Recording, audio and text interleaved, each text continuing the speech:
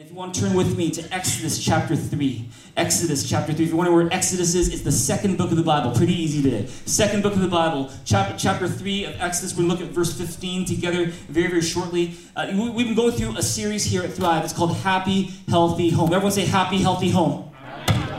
And this series is all about how to have happier, healthier relationships in your home. Whether it's in your marriage, your relationship with your parents, your kids, your brothers and sisters, people that you live with. How to have a happier, healthier home. And we've been really blessed. Over the past 9 weeks, we've been looking at different types of homes, different ways we can build a happier, healthier home by the power that is in God's Word. And today, I have a bittersweet thing to tell you that we're wrapping up today our Happy, Healthy Home series. Everyone go, aww. Have you guys enjoyed this series so far?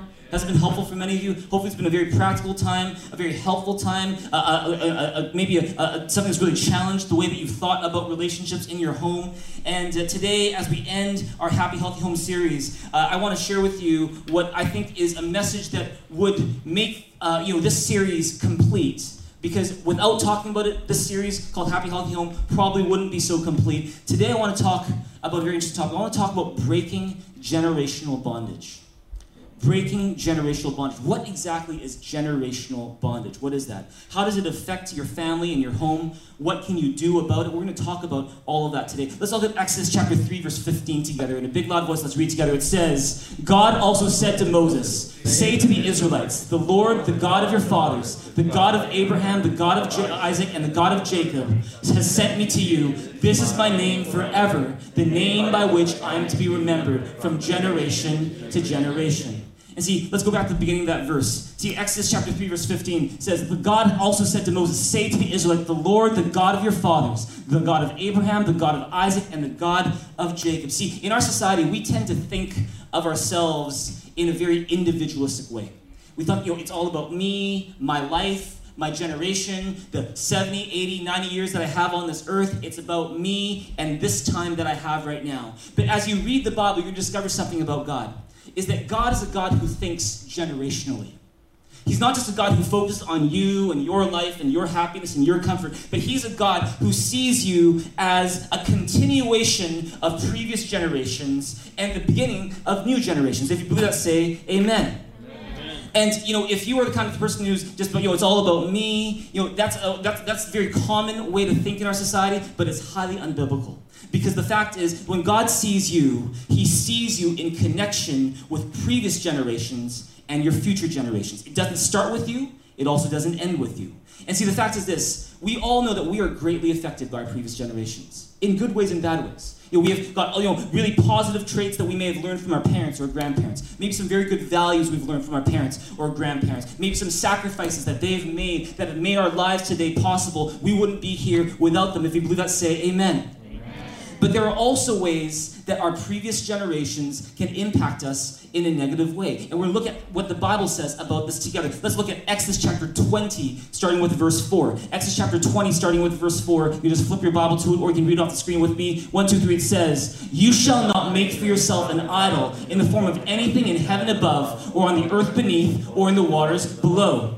You shall not bow down to them or worship them, for I, the Lord your God, am a jealous God, punishing the children for the sin of the fathers to the 3rd and 4th generation of those who hate me, but showing love to 1,000 generations of those who love me and keep my commandments. Now, many of you have ever read the 10 Commandments. You've probably read over these verses and these words before. Look back at verse 4. Look back at verse 4. It says, can you go back to verse 4? It says, you shall not make for yourself an idol in the form of anything in heaven above, or in the earth beneath, or in the waters below. In other words, we were made to worship God and God alone. Verse 5 says, you shall not bow down to them or worship them, for I, the Lord your God, am a jealous God, punishing the children for the sin of the fathers to the 3rd and 4th generation of those who hate me. Stop right there. See, what does that mean? When it says, I, the Lord your God, am a jealous God, punishing the children for the sin of the fathers to the 3rd and 4th generation of those who hate me. I don't want you to misunderstand these words. When I was a young Christian, I used to look at these words and be kind of confused. But what does that mean? He punishes the children for the sin of the fathers to the 3rd and 4th generation of those who hate me. What does that mean? Well, let me tell you what it doesn't mean. See, what it does not mean is that God does not hold you responsible for the sins that your parents or your grandparents or your ancestors committed.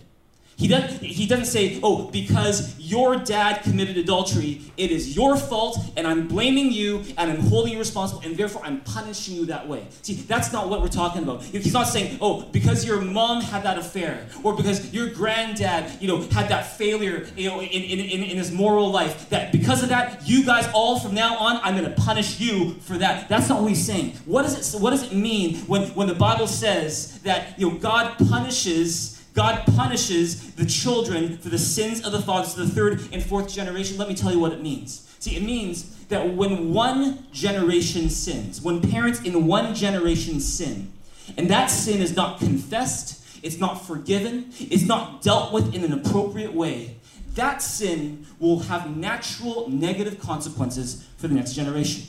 See, those who come after the parents will have to deal with the after effects of that sin and may even end up struggling with that same sin themselves. It's not God actively giving punishment to the children, but rather it's talking about the natural effect of sin when we don't deal with it correctly. Is that if you're a parent in this place and there is a persistent sin in your life that you continue to go through, maybe you're continuing to lie and to cheat in a certain way, and you don't deal with it in a correct way. You don't come to God for forgiveness for it. You don't confess it. You don't change. What's going to happen is that it will have a natural impact on your kids in the next generation. That's what we're talking about, is that God is a God of love. And this is the thing, is that in the Old Testament, you're going to find that you'll find that good things and bad things are attributed to God.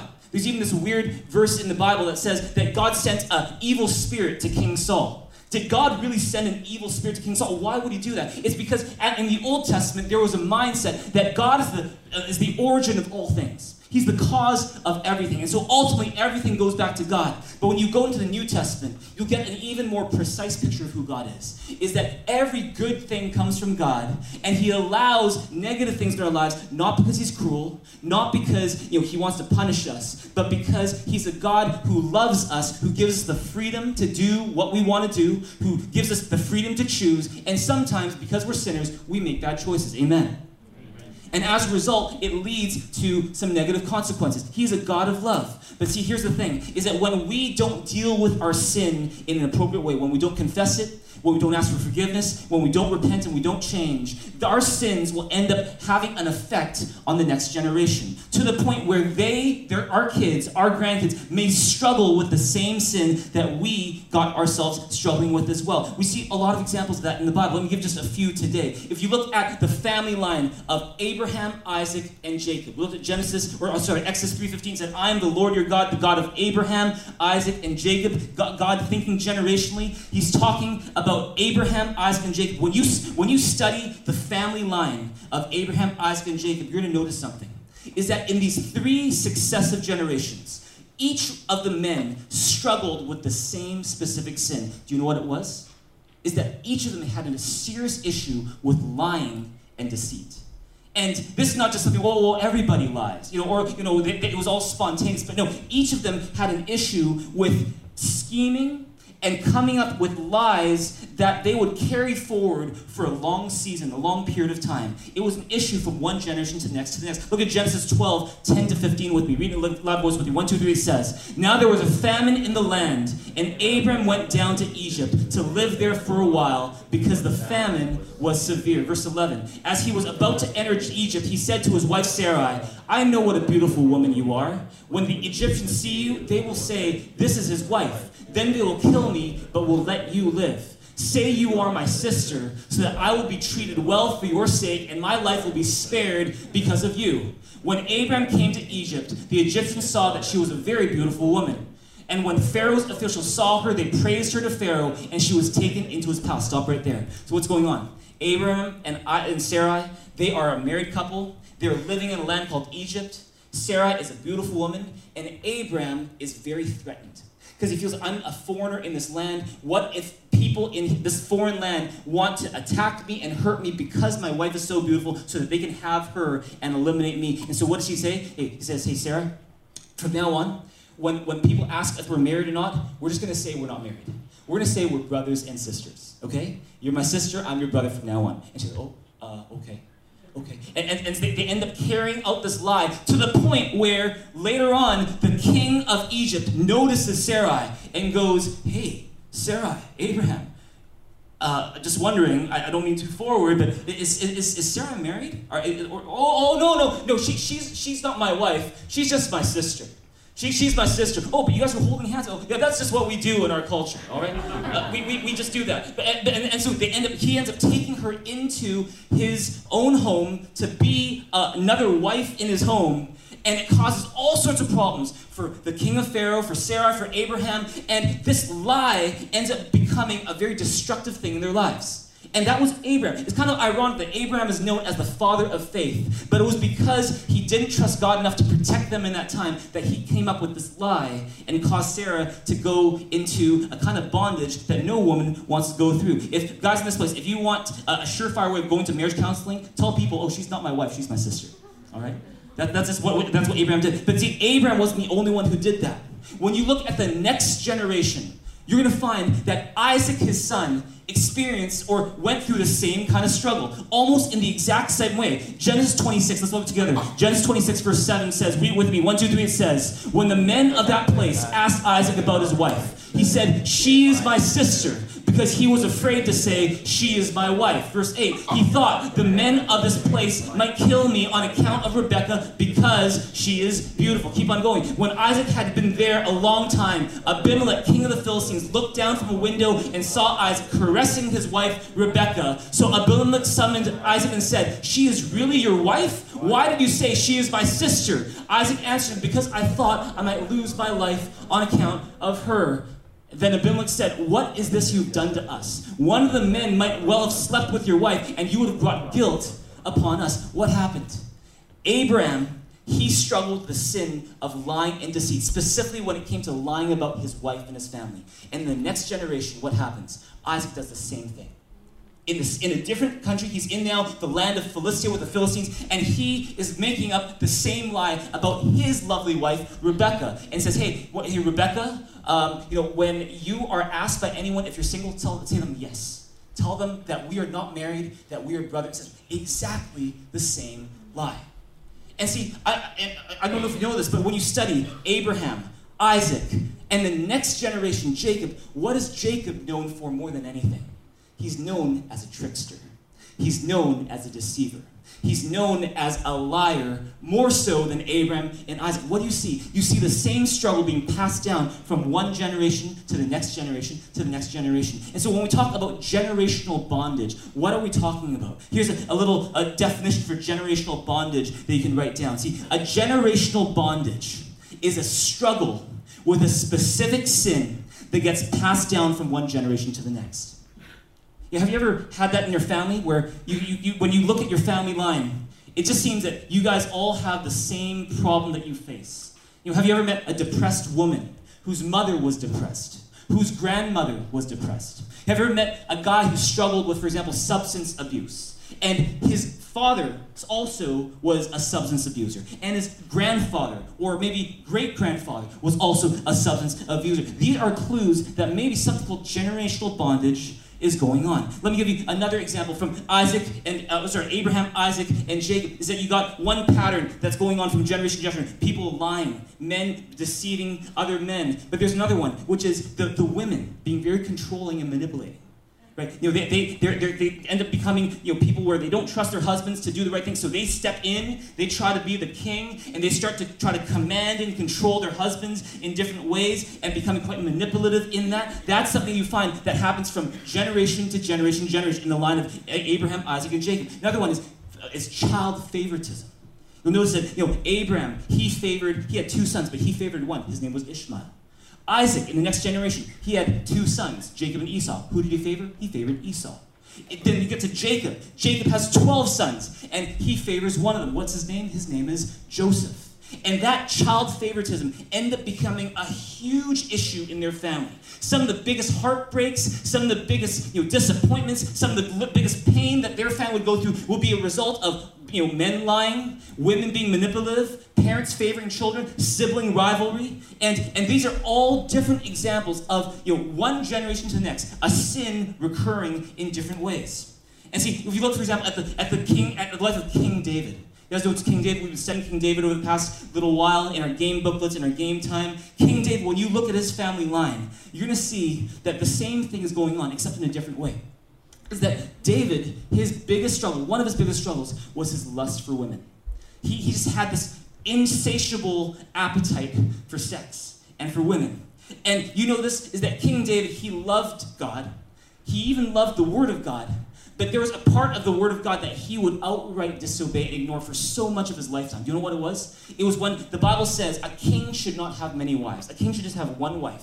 Because those many wives will lead that king astray. But see, for many, many years, David did not listen to that command. He outright rebelled against God's plan for his life, and as a result, pain resulted. You know, David didn't just have one wife, he had at least 8 wives. He had at least 8 wives, and he had 10 concubines. So just people that he would consider to be his legal mistresses.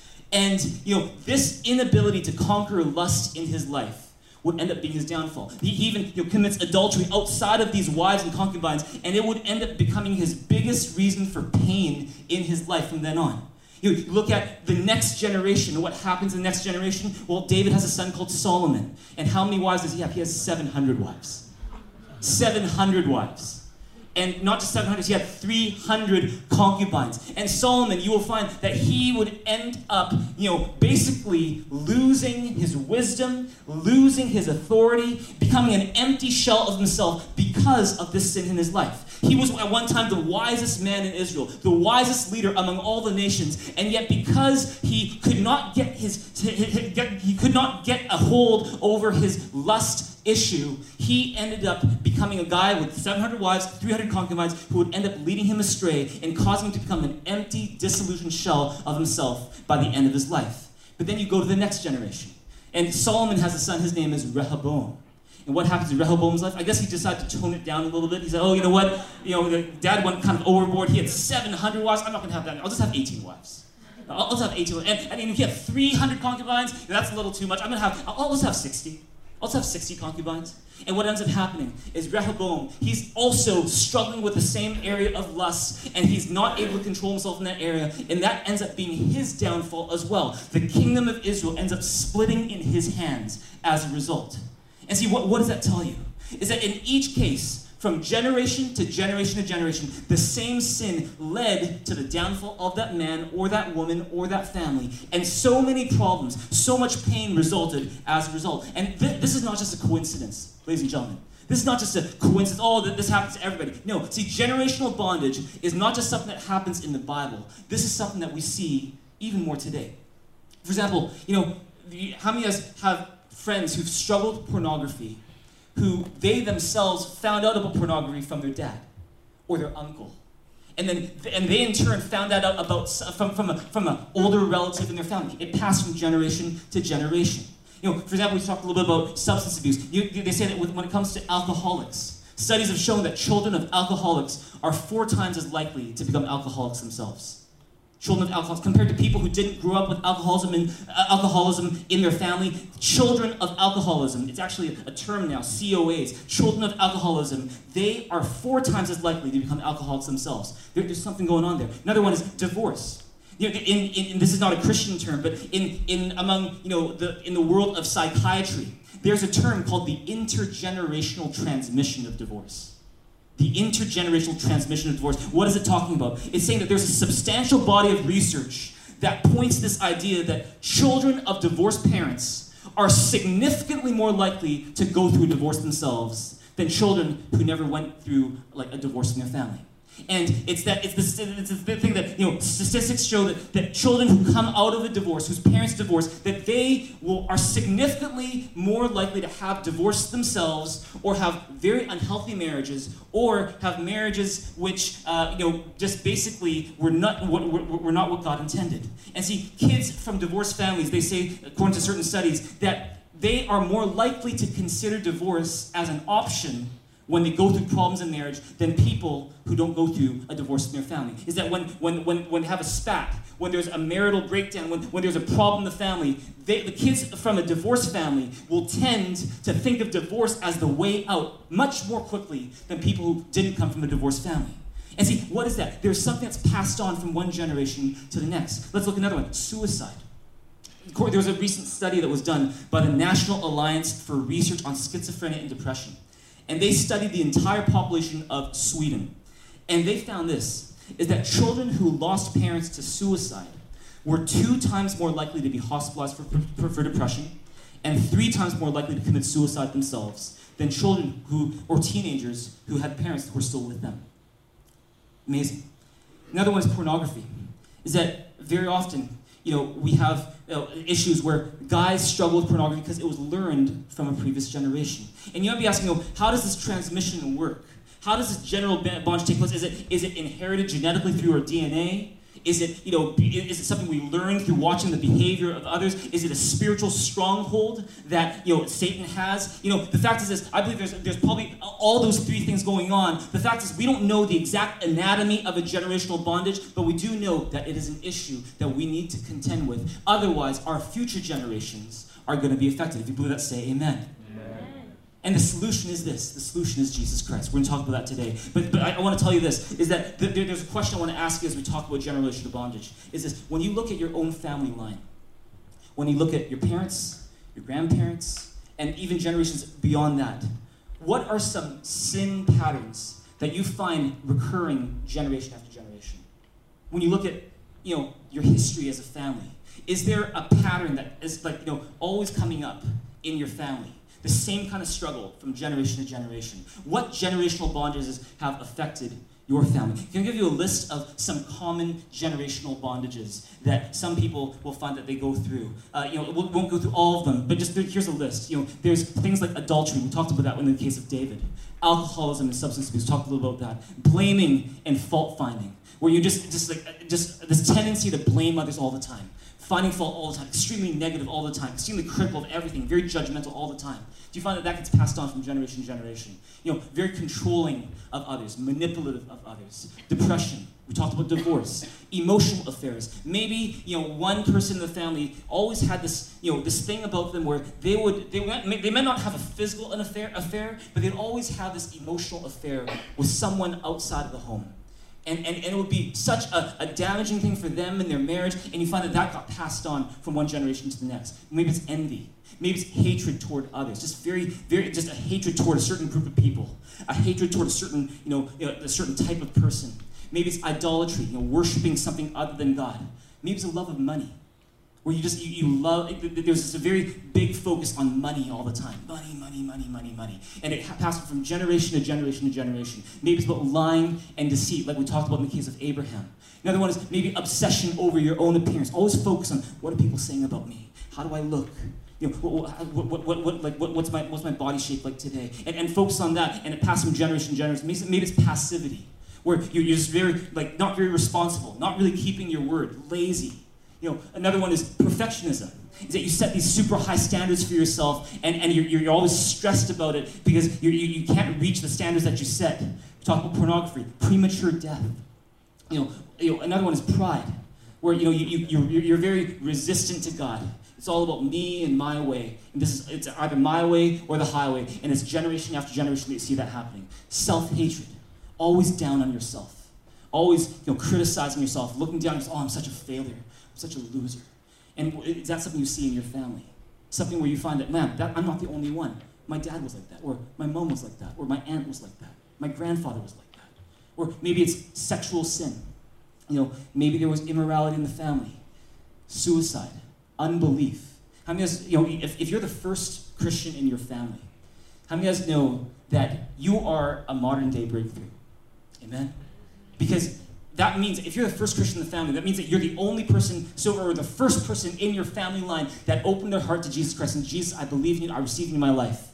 What is that? That was you, whether you know it or not, that was you breaking a tradition in your family of rejecting Jesus. That generation after generation was resistant to the gospel, was resistant to Jesus Christ, was resistant to his love. And when you stepped and said, Jesus, I believe in you, I receive into my life, all of a sudden, not only was your life changed, but something was broken in your family as well. If you believe that, say amen. See, that's what happens as well. Unbelief, unforgiveness. Maybe you find that you're a family that loves to hold grudges. it's not just you, it's your generation, it's the previous generation before you. There's a lot of silent treatment, a lot of, we don't talk to those kind of people, we don't talk to that person because that happened. Maybe that's something that's carried on in your family. Witchcraft in a cult. Maybe your family was very heavily into a kind of witchcraft or a kind of idol worship or kind of even a cult practice that has been a bondage in your family from generation to generation. Or maybe stuff like worry and anxiety. Maybe your mom was a worrier. And if you have to be honest, you've kind of taken on that trait of hers, is that you just worry so much all the time, but you're not the only one in the family. See, these are all different, common, generational bondages that people face. These are not the only ones. These are just a few of the many types of bondages that can occur when we are not careful to confess our sins, ask God to deal with that sin so that we don't pass it on to the next generation. See, here's the thing. Why are we talking about generational bondages today? It's because it could very well be that the reason why your home is not as happy and healthy as God intended to be is not just because you didn't understand your role as a husband or that you didn't understand your role as a wife. It might not be just because of immaturity, although that is a huge reason why a lot of families are not happy and not healthy. It could be, it might not just be because you haven't learned to fight well together. It could also be, one more reason why you might be not as happy and healthy as a family together, could very well be because of generational bondage, without you even knowing it.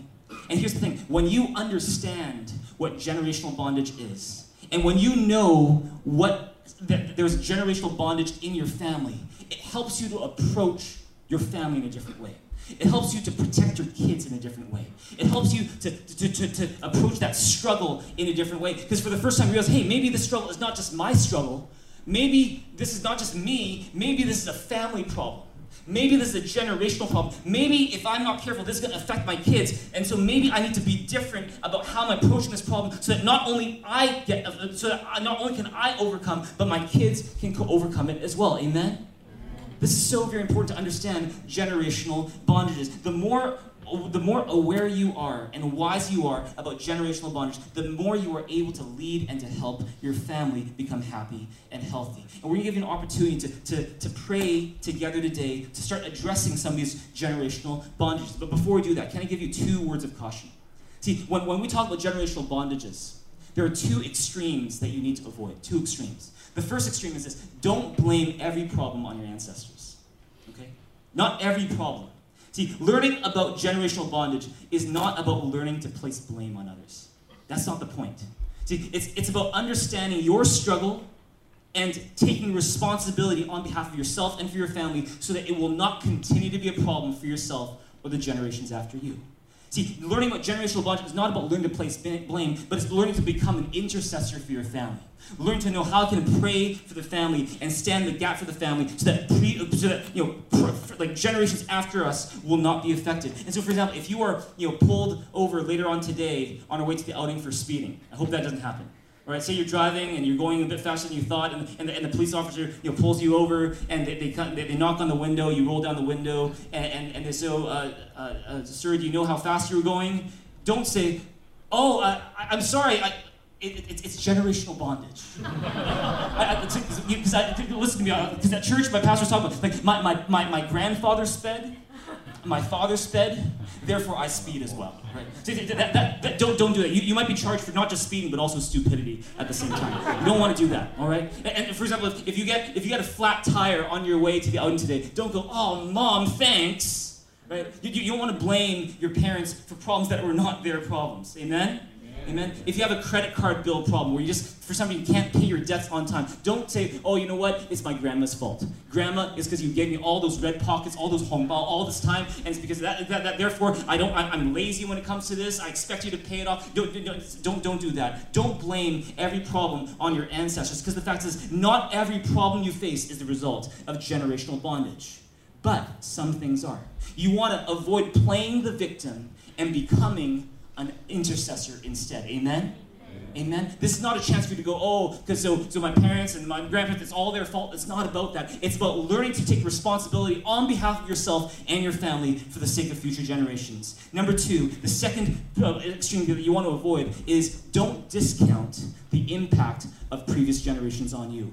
See, one extreme is to blame everything on your parents from now on. Oh, this is why, it's because of you that I'm this way. It's because of you that I'm this way. That's one extreme. Is that, you just keep on blaming everybody other than yourself, other than you taking responsibility. There's another extreme.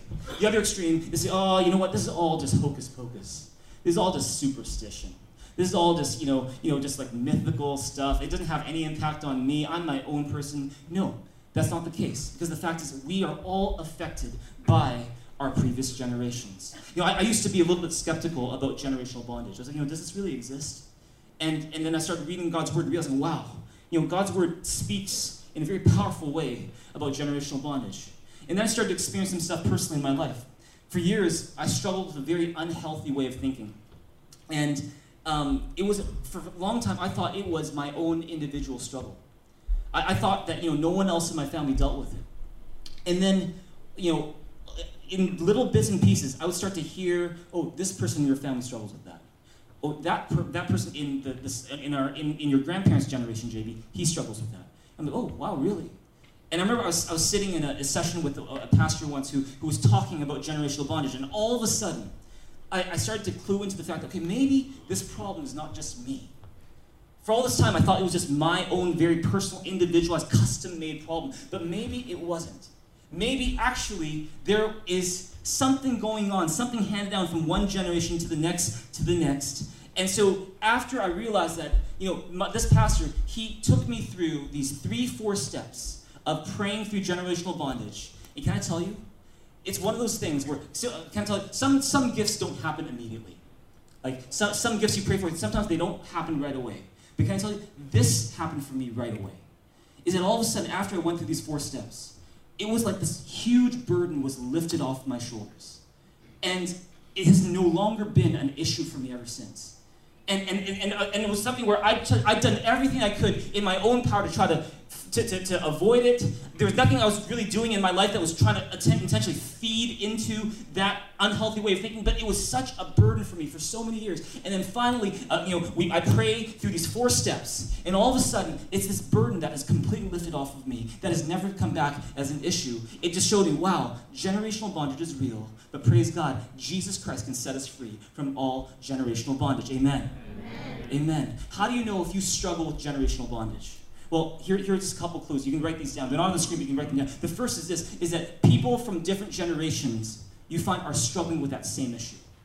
Maybe in your parents' generation, your grandparents' generation.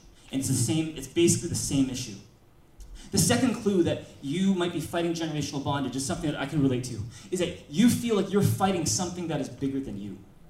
There's one pastor in my life who puts it this way. It's almost like you feel like you're in a room in the dark, blindfolded, and you are doing everything you can to fight an enemy that you're not even sure if it's even there, but you end up dealing with it, often in different seasons of your life without really even, trying to precipitate, without even trying to feed it. It becomes an issue in your life often. You feel like it is something bigger than yourself. If that is you, then it could very well be that you are struggling with an issue of generational bondage. But the great news that we have in Jesus Christ is that Jesus is ready, willing, and able to set us free from all generational bondage.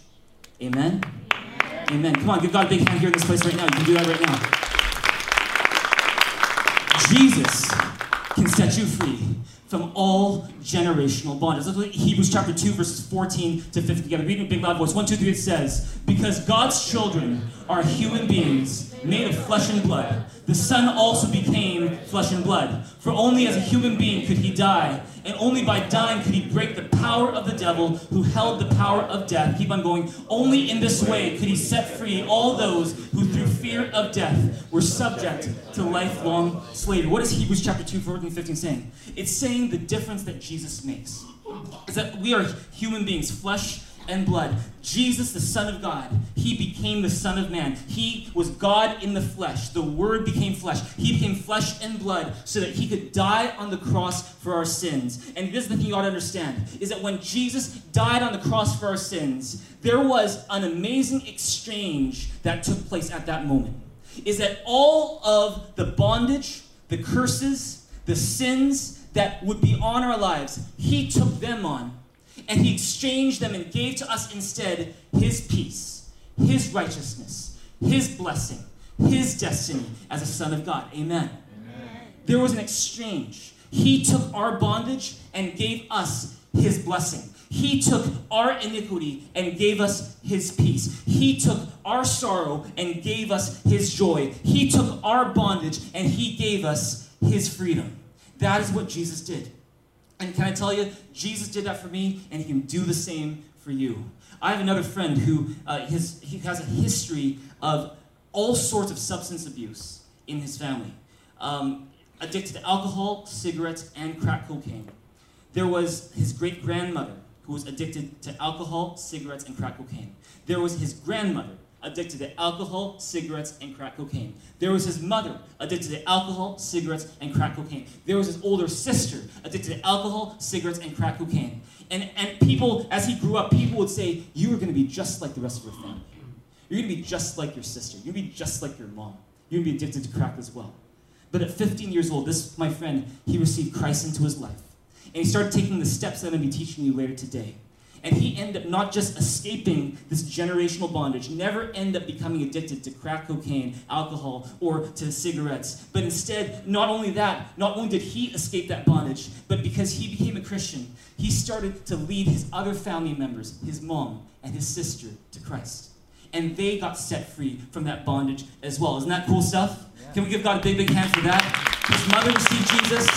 His sister received Jesus, and now they've been set free from a bondage that had been attacking them for generations. What does that teach you? It shows you that God's power and God's blessing in Jesus Christ are greater than any bondage that you will ever face. You might feel like that bondage in your life, that problem in your life, is way too big for you. Is that you can't handle it. It's just something that you find is such a big struggle for you. But can I tell you in this place, there is nothing that is bigger than the power of God. There is nothing that is greater than the blessing of God. Jesus Christ can set you free. Jesus Christ is greater than any mountain that you face today. And so if you hang on to him and you look to him for help, he will give you everything you need to break generational bondage in your life. You don't need to live in fear that, because my parents divorced, therefore I'm going to get a divorce as well. You don't need to live in fear that, because my uncle is addicted in this way, that therefore I'm going to get addicted this way. You don't have to live in fear, that because my grandfather loved money so much, that therefore that's going to happen to me as well. No, you want to be aware of it, but you can also, in Jesus' name, you can break the curse that is there. You can also do things to make sure that in the power of Jesus Christ, that those things never happen to you or your future generations. If you believe that, say amen. Amen. Amen. So this is how we're going to end. I'm going to tell you 4 ways that you can find freedom from generational bondage. 4 ways that you can break the power of generational bondage in your life. The first is this, is identify recurring sin patterns that have persisted in your family over generations. Identify recurring sin patterns that have persisted in your family over generations.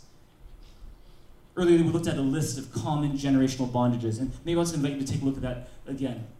Is that you have this list, and it's 2 pages long here, of different types of generational bondage that we've seen people affected by their family through generational bondage.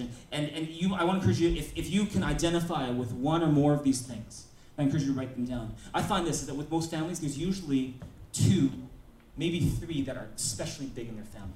You might find, I see a little bit of all of this in my family. Sure, that's something we have to pray through. But sometimes I find that there are 2 or 3 that are especially prominent. And I want to encourage you to deal with those ones specifically today. Take the major ones. The major ones that you find, wow, that happens in my family, and I feel affected by it as well. That's the first thing. Identify recurring sin patterns that have persisted in your family over generations. Encourage you to write them down, because you need to know these as we get into the next thing. Number 2 is confess those sins to God on behalf of yourself and your family. See, it's not just good enough to know, there's generational bondage in my family. That's knowing is not half the battle in this case. Knowing just lets you know, but you need to do something about it. You have to confess it to God.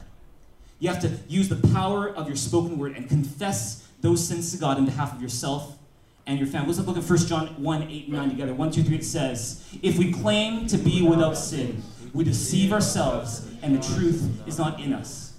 But if we confess our sins, he is faithful and just, and will forgive us our sins and purify us from all unrighteousness. This verse we go back to often because it is such an important verse. If we confess our sins, He is faithful and just and will forgive our sins and purify us from all unrighteousness. God is a forgiving God.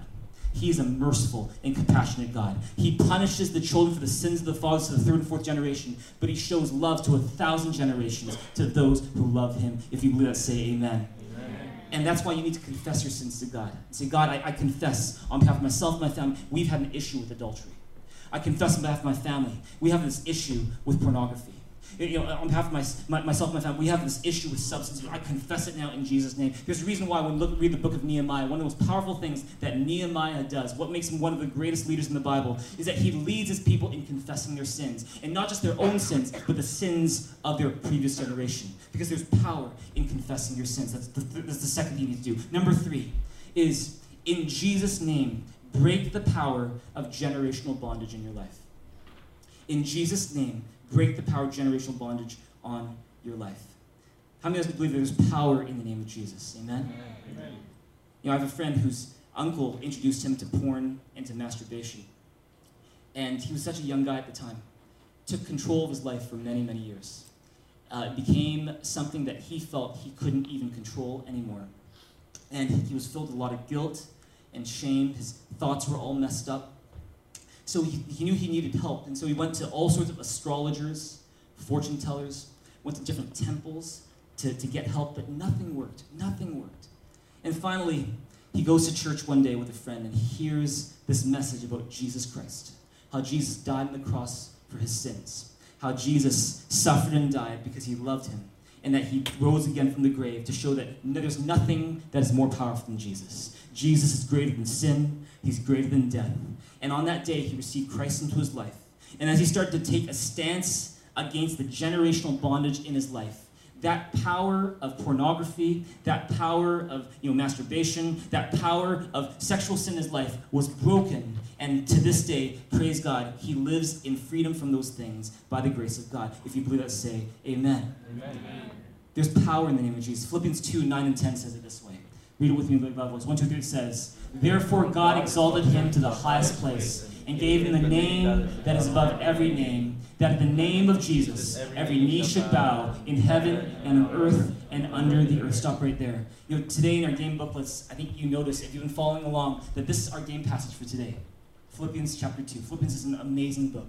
Probably, one of the best books to memorize. There's so many memorizable verses in the book of Philippians, and this is one of them.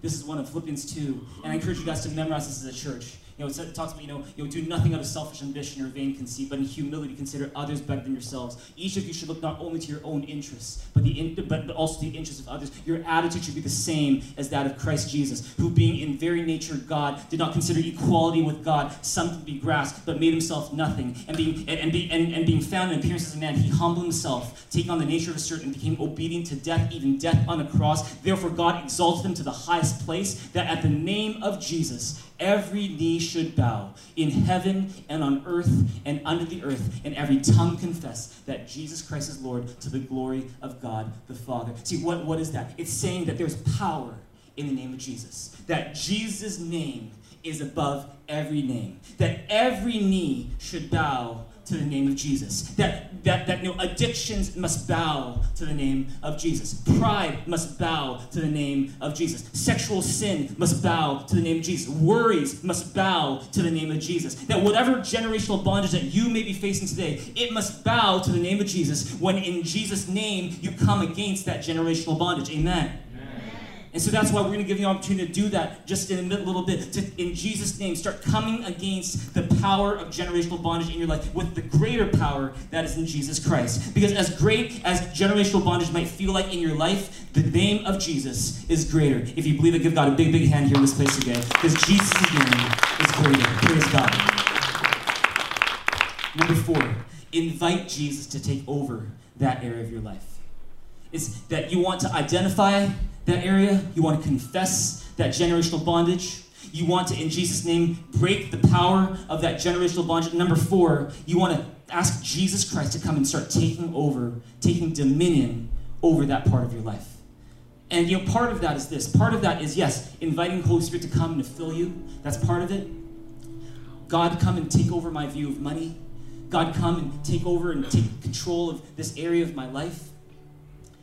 Part of inviting Jesus to take over is also about replacing the lies that you have believed in this area of your life with the truth of God about that area. Starting to see that area of your life from God's perspective instead of your perspective. Starting to see, money from God's perspective, not your perspective. Starting to see sex, not from your perspective, but God's perspective. And it's about replacing your previous way of thinking with a healthier way of thinking based on the Word of God.